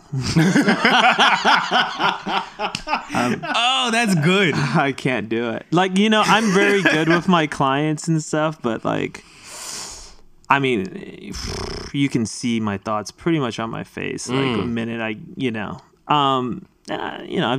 just can't go to like an event or party and just be like, hey, how you doing? This is what I do. I hate that fucking type of conversation. I hate talking about what I do. Just because it's like, are you more introverted or extroverted? I'm an extrovert, but I'm an introvert when it comes to like my work and stuff like that. Gotcha. Because it's like I've seen those people come up and like, hey, how you doing? Blah blah blah blah blah. Here's a card. It's like, fuck out of here. Like, right. It's just all fake. It's all fake, and I hate that shit. So like, and I've made like a small name for myself. So I always get introduced like, oh, this name. I'm like, do you actually believe I'm the greatest director ever? You know, like let's stop, bullshitting, please. But yeah, I just can't. Like, ass kissing's been tough for me. But there's people who've made their, like, you'll see people like, how the fuck you make this movie, and then they can just bullshit their way through. Wheel and deal. That's all they do. I'd probably be 10 times further in my career if I could just bullshit a little bit better. But that's a good answer. I never would have thought that's a good one. That's a fucking good trait to have, man. Yeah. Bullshit. Because for me, I would say I haven't mastered anything yet. I don't. You never master anything in filmmaking. I've still fucking learn every day. Yeah. You know, that's what I love about filmmaking. It's like every day I'm learning like something new, and every day on set, like especially since there's a new camera coming out like every minute. Oh yeah, especially with you guys. The more like that technical side, stuff, like there's always. I'm constantly learning. But even me, from just a purely like actor side, right? Like I've been acting on camera for 27 years. I still don't know everything. No. I will never think I'm a master of it. I don't think Meryl Streep would say she's mastered it. You know, like we're all still learning, because it's like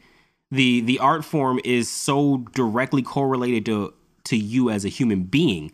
And that'd be like saying I've mastered being a person. Like you don't master anything. There's always flaws. There's always slip ups, you know? So yeah, I haven't mastered anything. I'd love to get to a point where somebody might think I'm a master or something, you know, but even then you'll still feel, I think everyone knows they're true. Right. Know? Yeah. Inside, I wouldn't think it, but I'd be okay if like somebody else wants to think that I've mastered it.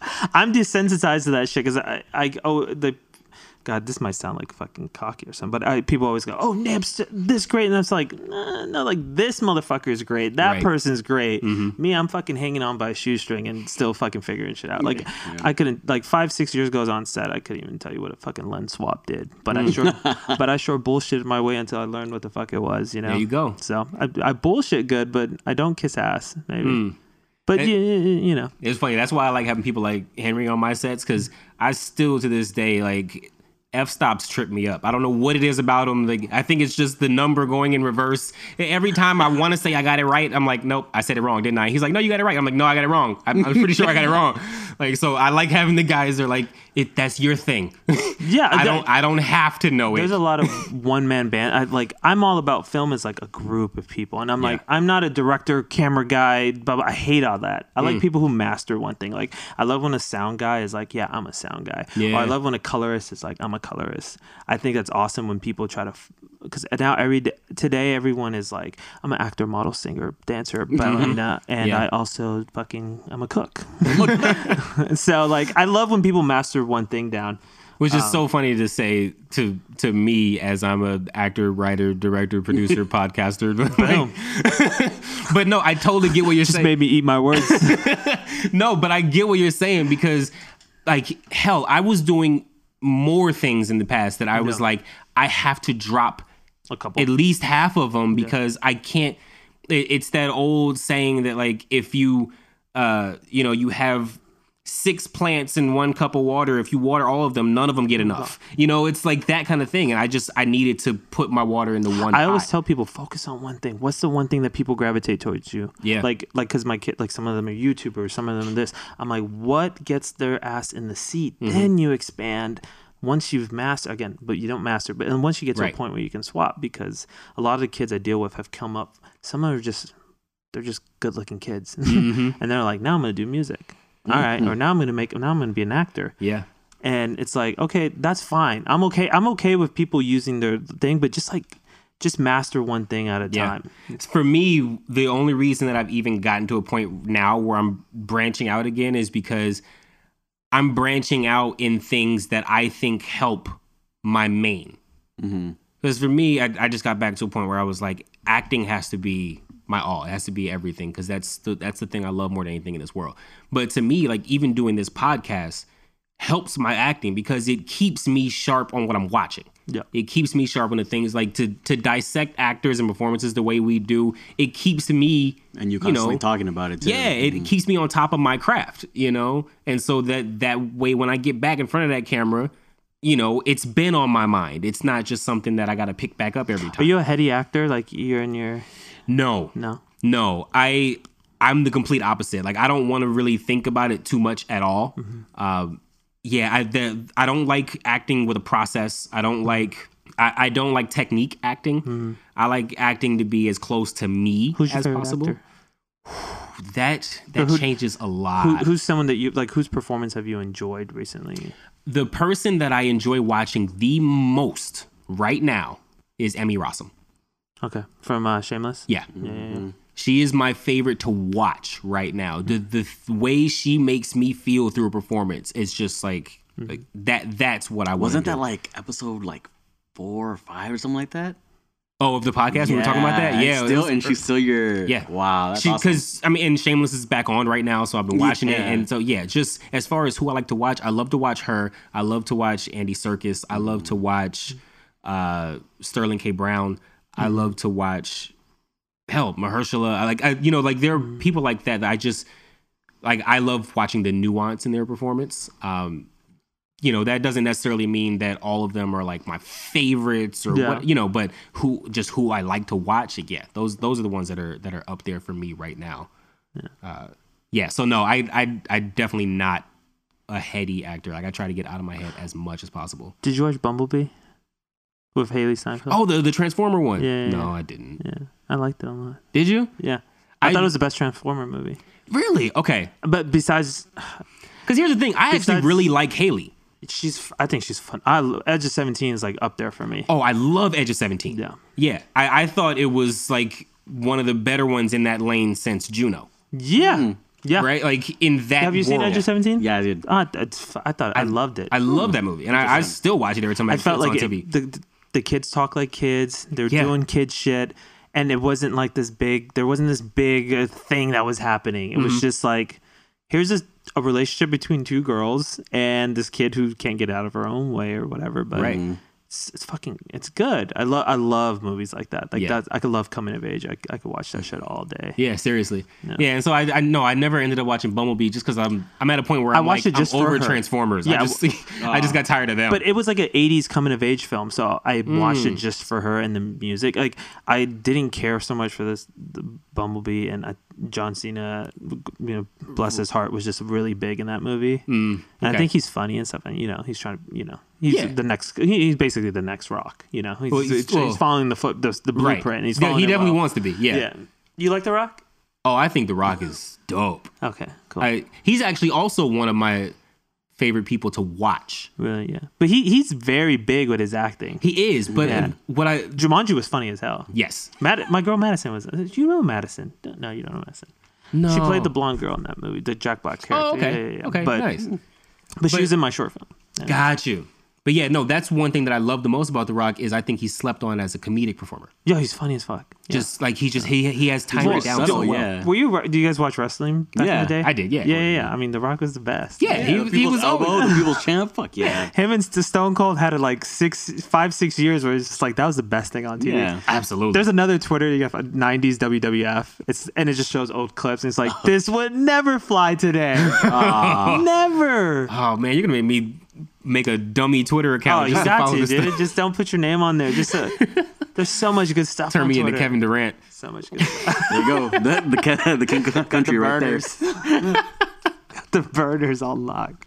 Oh, wait, okay, because your fans are going to get mad at me if I don't ask you this. Fans don't say that shit. Yeah. I don't have fans. And I got it right there. The fan I got is the AC right there.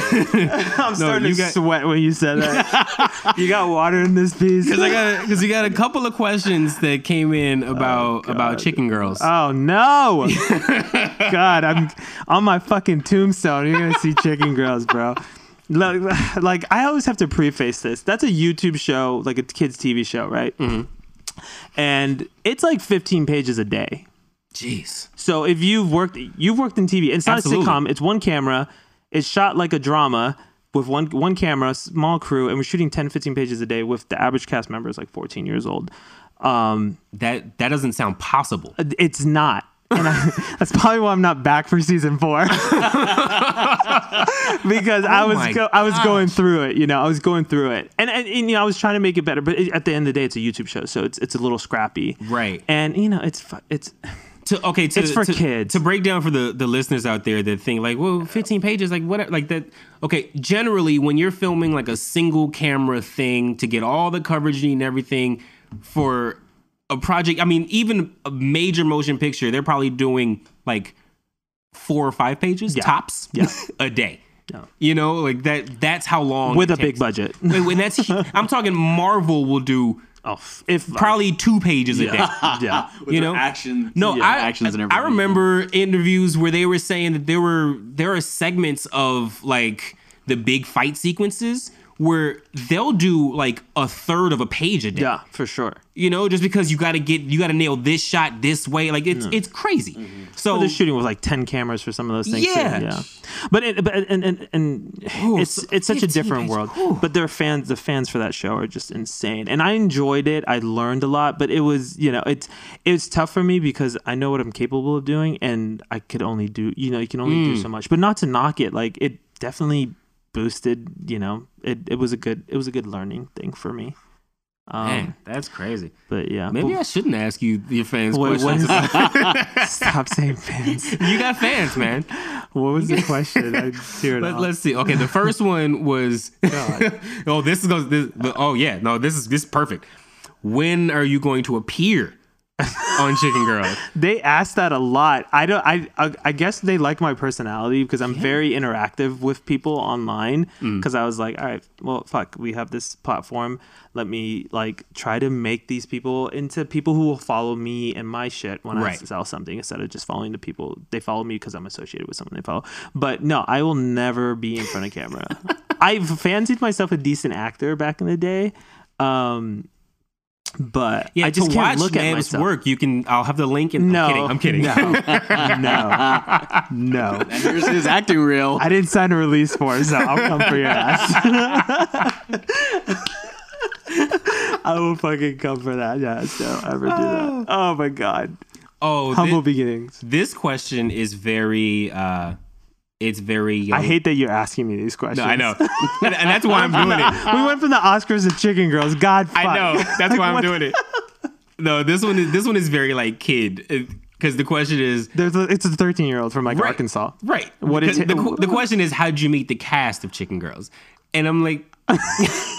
Well, you were directing it, so that's... Bless their heart. I actually met some of them before because I've worked with some of them and like directed their music videos. So the show is based around a lot of social media stars, and they piled them up and made a show that got really popular. Gotcha. So actually, I didn't meet half the cast till... Yeah, it's a genius. They raised $40 million for their production company, so... Yo, I can't even raise 40. Yeah. Shit, I'm trying to raise money for a film myself, and I'm just like, how the...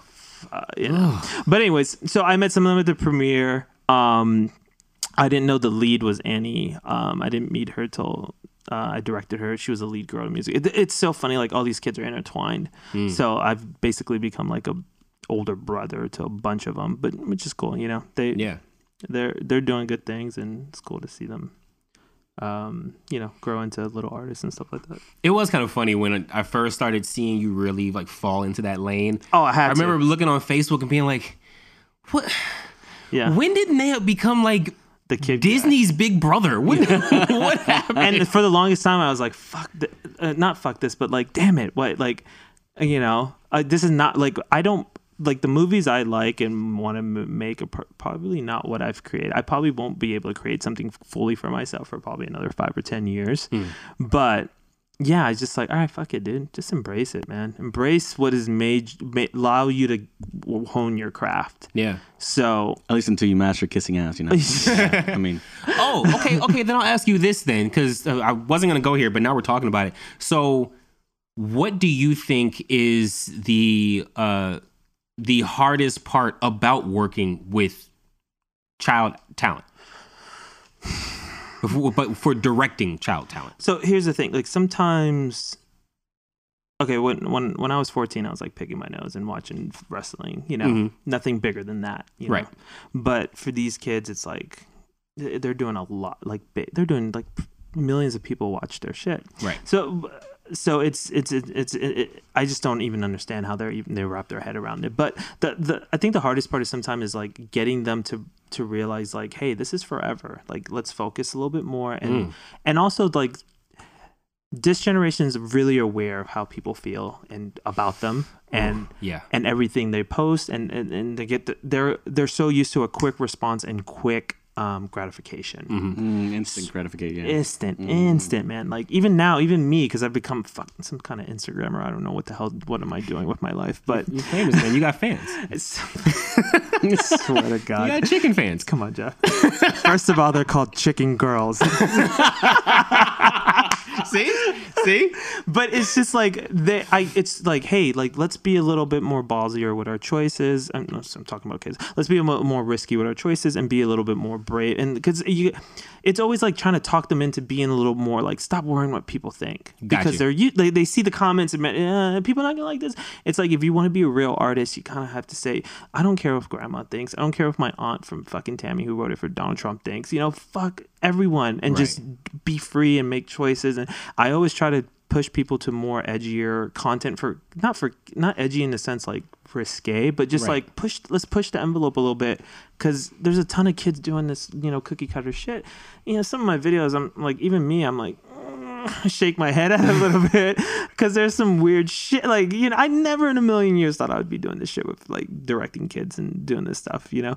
But I do enjoy it, and basically, yeah, just working with kids is just getting them not to worry so much about everything, and I think that's with any actor, you know, and it's like being a therapist until you like music videos, like being a therapist, like you're doing great, you look great, you're awesome, you kick ass, and you know, actors like to be coddled, and musicians like to be told like, it's kind of like just a model photo shoot. Even the fucking hottest girl in the world will always come up and want to just be reaffirmed, or the hottest, you know, even hot guys. And I'll ask guys like, hey, can you take off your shirt for this scene? Oh, bro, I didn't hit the gym. I'm like, bro, you got abs, like everything's be fine. Okay. Yeah, you got to be like like it's directing's like all these different things than what I thought it would be. You know, it's not like fucking Steven Spielberg, fucking hands up in the air, like, yeah, what a great shot. Mine's just like, hey, it's okay, you know, you can do this. Like it's. Oh man, you know, it's interesting because obviously I started as a child actor, right? Yeah, so you know.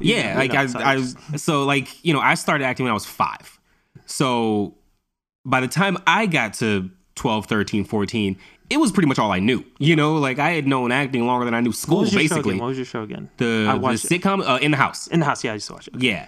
So, and I mean, hell, even In the House, I started that when I was 8, you know? So like I think by the time I was 14, I think I was on this soap opera Sunset Beach for over a year. I think that might have been around 12, 13. So like it'd been working for a while. And so, but it's crazy to me to think what I would have been like mentally if I would have had the social media influence, because I didn't have any of that. I was lucky in the fact that I got to grow up in the industry without that, you know? And when I look back, even to this day, when I have people like you said that, like that you watched In the House, right? And to this day, it still takes a second for me to register like, oh yeah, people watched that show. Yeah. Like it wasn't just a thing that I did that I watched and nobody else saw, you know? Like it feels like that when you do, like, I don't realize that like my friends follow my shit or anybody follows what I'm doing. So when they're like, hey, I'm like, what? You watched like, you that saw shit? that? Yeah. What the fuck are you doing watching this? I still feel that way. And so to think if I was coming up in the world where as soon as it went out, like right now, I know some of the stuff that I was on probably the night that it aired would have been like trending on Twitter. You know what I mean? Because like if you think about just culturally like what it was then, like I was on LL Cool J's first show. You know what I mean? So like, and we came on after the Fresh Prince. Like the memes would have been hot on you, bro. Exactly. We got to bring those back. We got to start running your memes because they'll take some old shows and they'll run a meme and you're like, how the hell did this get found?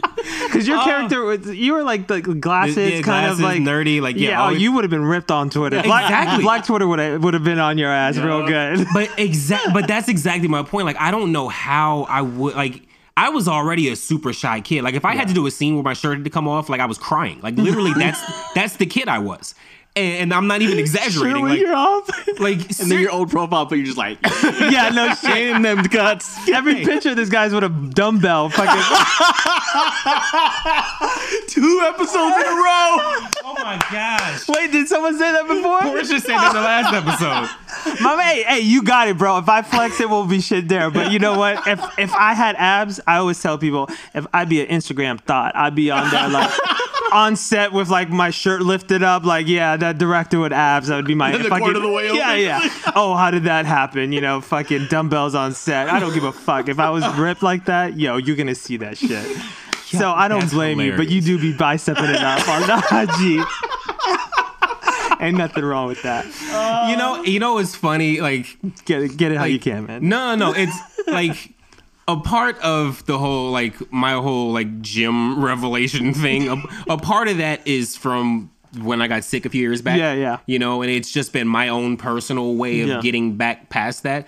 But also a part of it is definitely from like industry insecurity. Yeah. Because I got to a point where, or it got to a point in the industry where I was looking at film and TV and I was like, you know what?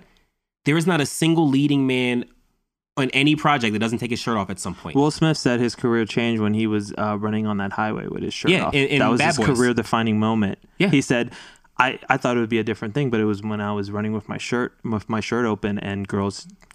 look, man, I live in an industry where girls rule it, like they make stars and, part is, And so I wish I had abs, man. I dream about it every day. I would do anything to get abs but work out. Well, that's a good thing because it's actually made in the kitchen. Yeah. Apparently. So I don't blame any guy who's just out there. Like some girls like, oh my God, you're on set. How cool. I'm like, I just wish you'd be like, nice abs. That's all I want to hear.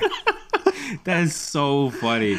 But like that was the for me it was like two episodes in a row. It felt like it became a requirement for acting. Yeah. No, I think being in shape until you get because not to cut you off, but like you think 80s, 90s, even early 2000s, right? Like the leading actors, they were skinny dudes. Like people weren't just like yoked. Yeah, well, skinny white guys were always like the win, right? That's why I stopped acting because I wanted to be. I would be like, I want the Michael Cera role. But I'm not gonna get Michael Cera role. I'm gonna get fucking the little like I was doing like Domino commercials in Spanish and like I don't speak Spanish and I'm embarrassing myself in front of this person who speaks perfect Spanish and I just be like I'm done. Like I'm never gonna get fucking super bad, right? And that's what sucked. And this was 10 years ago, which was now it's a little different where the cast are starting to be a little bit more culturally different. Yeah, but like I was just like, I'm never going to get these roles. Yeah, I can't tell you how many times as a kid I would walk into auditions and the entire room of actors auditioning was white and then it's me going for that one role. Tell me that's not a fucking, that doesn't just... and the only reason I was even in those rooms is because the casting director knew me and they liked me and they were like, I don't care what the description says, you guys should see Jeff. Yeah. It was that kind of thing. So like a part of it was like a blessing because it's like, oh, they know that I at least deserve to be here and I can show them something. But am I going to get the role where the character's name is Chad? No. Chad Boseman. I'm not. Right? Yeah, maybe a Chadwick. But Chad. Oh, wait, Chadwick. Yeah. But yes, it's the same thing for me. It was like, I'll never... I'm going to excel in these characters, like this little quirky kind of guy, but I'm never going to go out for that, at that time. It's changed now, but yeah, and that's to me, like just thinking that for you, I would be like, like as a kid, I would be like shaking, like all these white kids and not the, it's just like, fuck. Yeah, but it was also like your back's against the wall. I don't want to say it was a simpler time, but like I didn't have the things that social media throws in our face every day now. I didn't have that in my face then. I wasn't looking at Oscars So White. I wasn't looking at, the political landscape. I wasn't like none of those things. So while sure, I knew that there were things happening where I was going into an audition or going for a role and I was like, this is not a black guy. They're not going to hire a black guy. I didn't feel like, the industry was like shutting me out. It didn't feel like that. Where now I just feel like if I was, that 14-year-old now, it would feel like that, except for the fact that luckily things are getting a little more diverse, And even for my stuff, I always try to get different colors in my thing because I knew I didn't know anybody in film, I didn't know I didn't have no in. I came out here with no in, and I'm always like, all right, let's get some little brown, black, and let's whites and Asian, yellow, whatever. I want to see diversity in all the shit I do because that I didn't get to see that. All my favorite movies were kids that didn't look like me, and I wanted to look like them. And it's a little fucked when you watch movies like that. And absolutely. No, I totally get it. I think I've said on the podcast before, when I first started writing is because I wanted to make movies that were just like the movies I see white people star in, but they're black people. Mm-hmm. Yeah. I didn't want to make black movies. I wanted to make movies with black people. That was why I started. If you put two black people in a movie in the lead, everyone then they're like, it's a Hollywood's going to be like, yo, this is a black movie. We got to. And the audiences are now polarized, and they're like, well, I'm not going to get it. Like, yes, you will, because they're just people. They go through the same shit you go through, but it takes time for audiences to get that. Most of the biggest movie stars right now, I mean, I think like Kevin Hart, the Will Smiths, Denzel Washington, like those are our biggest. Who else? I mean, there's a lot of big white actors as well. Yeah, but I mean, some of the biggest ones right now. I mean, The Rock, Michael B. Jordan. I mean, The Rock is the biggest actor in Hollywood right now. It's just on return, right? Like as far as the money he makes, like he's the biggest. That guy doesn't sleep, dude. Man, he really doesn't sleep. He just finished filming Hobbs and Shaw, and is now doing Jumanji 2. He still has his show, The Titan Games, that comes on every week. Yeah, and I'm like, Rock. And he's still working out every day. I'm like, what, bro?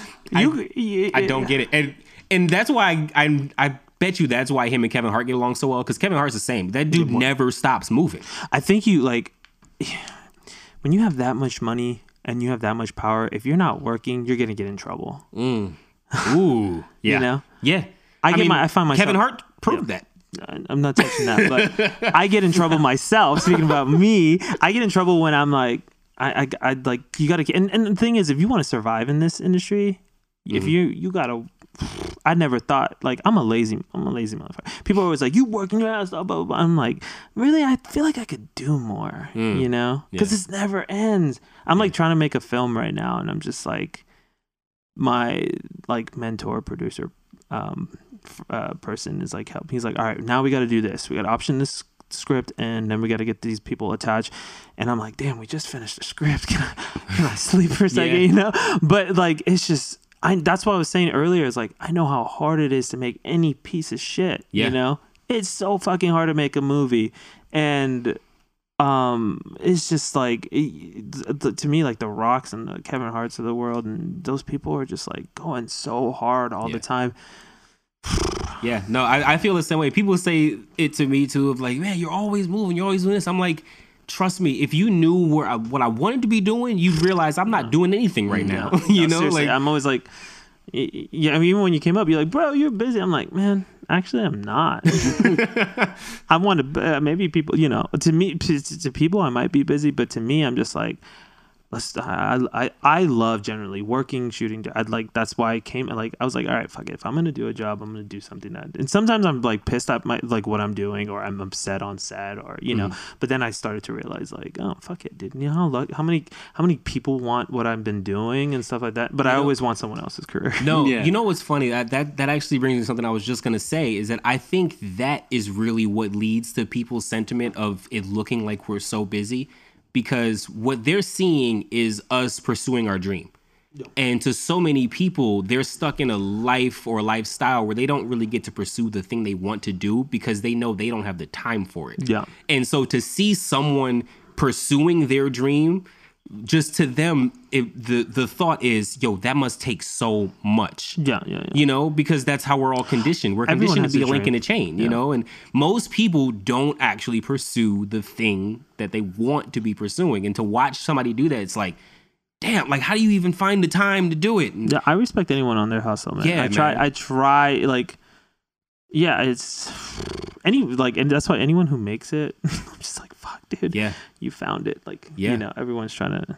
And it's so crazy because it's a bit of, you know, like wrapping Oscars back into it. Like, you know, Lady Gaga said in her speech, you know, it takes a lot of work and, you know, you never stop and this and that.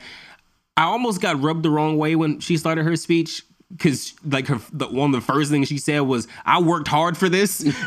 But then I realized where she was going and I was like, okay. Because it sounded a little like... Well, there's a lot of Lady Gaga in that role, right? In that movie. And I think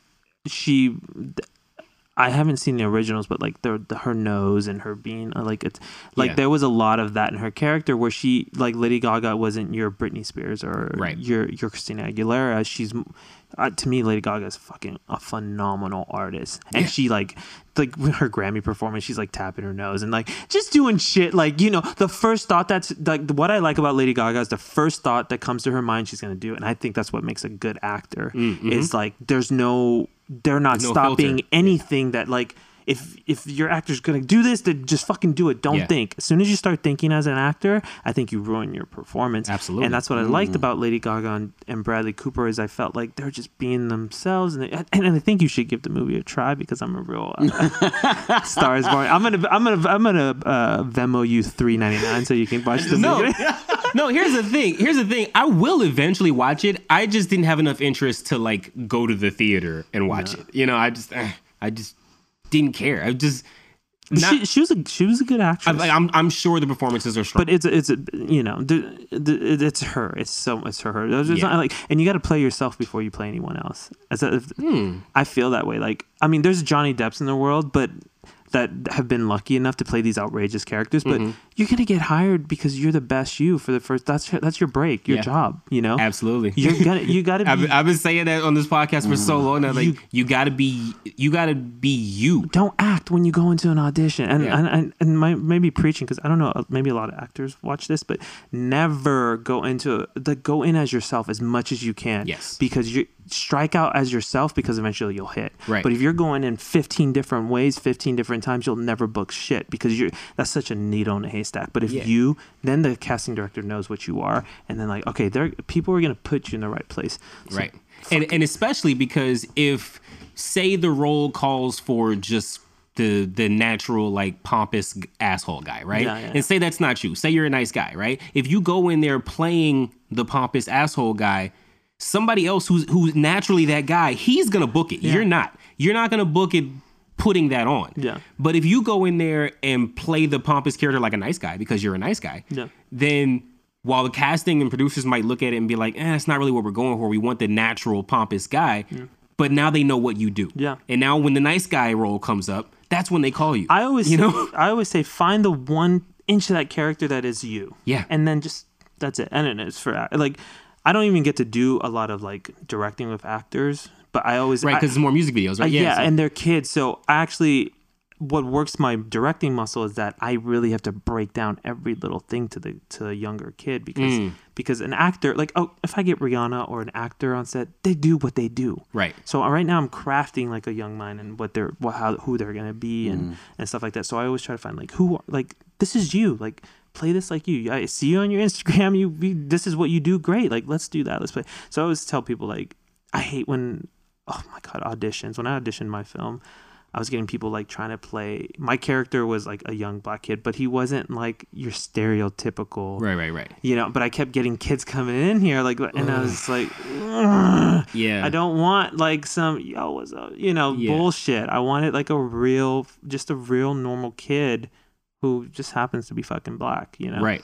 So it was a struggle because I have a lot of acting background to see people strike out a miss like that, because I'm just like, it's gonna save you a lot of time just being you, man. Yeah. My film, I had to stop because my lead actor never really acted on camera like anything, so I'd have to stop and just be like, yo, what can we relate to this to you? What, you know, and a lot. And my always thing is, I like music videos, I always turn people up, but for movies, I always like turn them down. Absolutely. Because people fake laugh or some stupid shit. Yeah. I'm like, what the fuck are you doing? Like, let's cut that shit out. You know, I'm doing too much right now. I gotta stay off the mic when I'm we're good. Shit. You know what? I think we probably should wrap it up and start talking the rest of this off mic, because we're getting to a point where we gotta censor ourselves a little too much. We did so good. I just lost 6 jobs. No, we did so good not saying names. that was pretty incredible. Yeah, I'm nervous now because I'm like, oh, maybe me and Jeff are involved. That some people might listen to this. I know, right?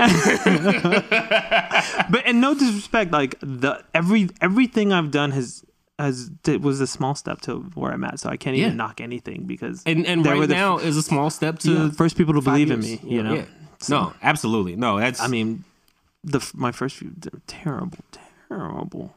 His stuff wasn't as bad as you're saying. Stop it. No, but this you probably didn't see it all, because I've been good about getting that shit off. Anyways, all right. Well, I had fun, man. This is a good time. Oh man, yeah. No, like definitely, we appreciate you coming through, man. I'm gonna put it in the description and all that, but let everybody know where they can find you and where they could look at all these non-pictures of you. Yeah, we're doing social media. Okay, yeah, cool. yeah, do it. Go ahead. You at NAYIPRAMOS. I'm pretty much like the only Nayip. There's a few other Nayips on there, but that's it. What? You gotta be the only Nayip in the world. Dude, there's like Nayip Smiles, Nayip is cool, Nayip is king. Yeah, I got some fan accounts, bro. You better recognize. Fucking around. But yeah, thanks for having me on, dude. Yeah, man, absolutely. It's been a pleasure having you on. I think this might be my new favorite. Every episode I say is my new favorite episode, but this one's up there. I definitely like this. This felt like a great conversation. I was totally loving this. And yeah, so do you put the whole thing out? I'm gonna cut some stuff. We'll see. But yeah, so since this was more of a specialized episode talking about Oscars and all that, we're not gonna do the close up. We're not gonna do a breakdown or anything like that. So thank y'all for listening. This is once again another episode of The Fourth Wall. I am your host, Jeff Wood. I'm here as always with Henry Marquis. Thank you again for Nayip Ramos for coming through, and that's a wrap. We out. Cut. That's a cut. That was awesome.